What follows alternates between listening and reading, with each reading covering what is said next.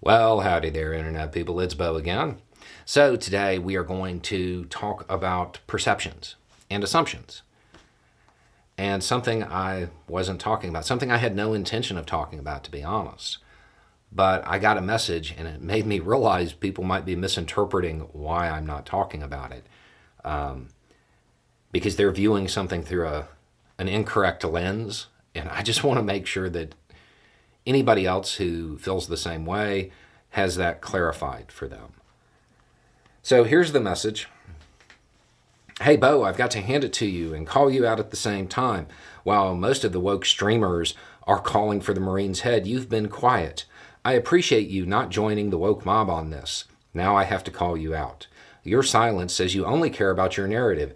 Even with all the views you could get, you won't talk about it. You are probably the only person on the left that knows an LVNR when you see one. Or maybe you know he had 42 charges and this was bound to happen.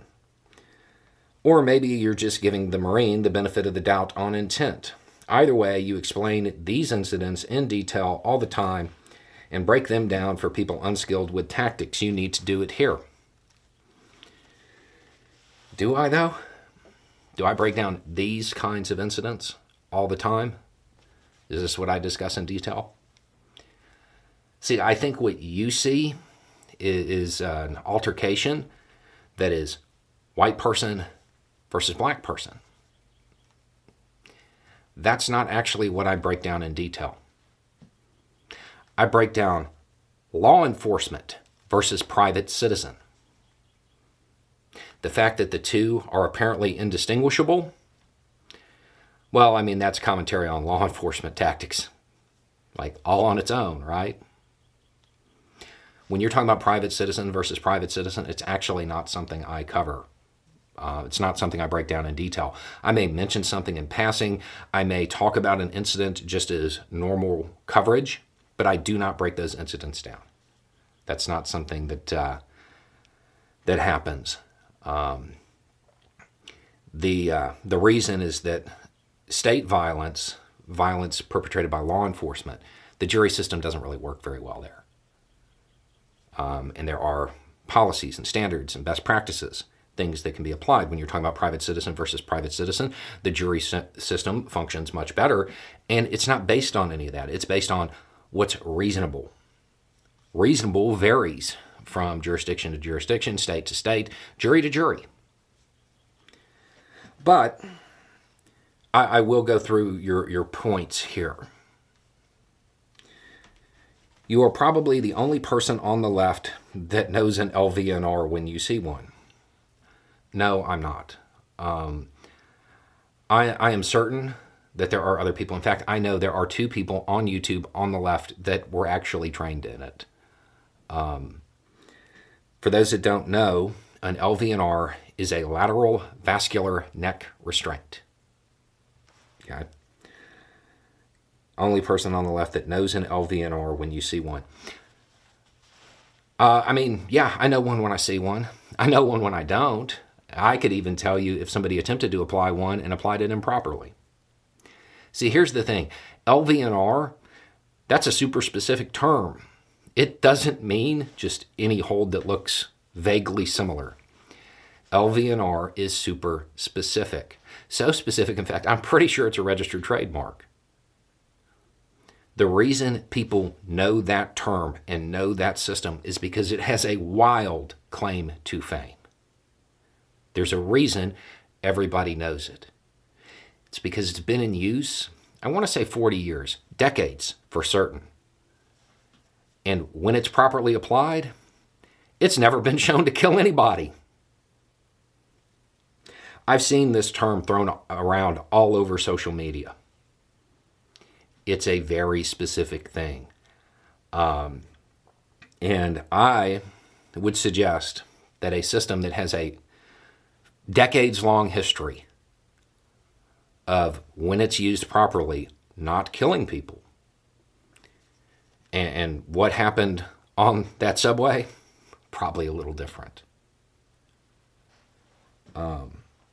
So while I'm not going to provide commentary on on that incident and break everything down, it's important to remember that an LVNR, when properly applied, has been used for decades, and nobody's ever been able to show that it killed someone. In fact, I don't even think that they've had like a serious injury claim.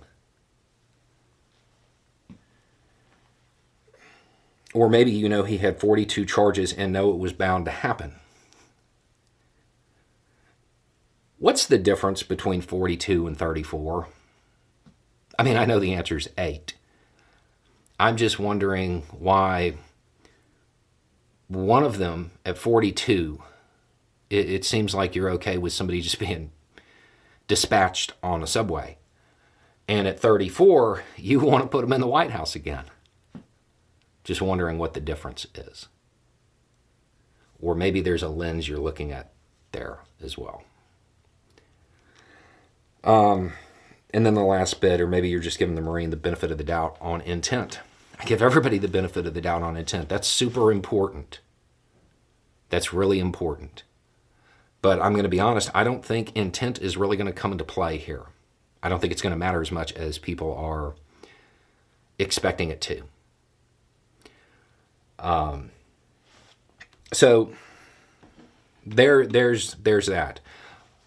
While I am not going to break this down in detail, what I will say is that I have absolutely no problem saying that I don't think a homeless person under mental duress having an issue should be taken out on the subway. Or if that happens, I don't think it's something that people should be cheering about. It doesn't matter what you think happened in your breakdown of it. It's not good. There's no way where this is good.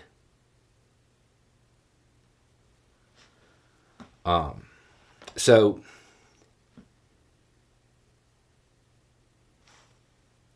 when you see somebody who covers something and they're not covering something that you think is the same, maybe re-examine what it is you believe they cover. And I do not see any situation in which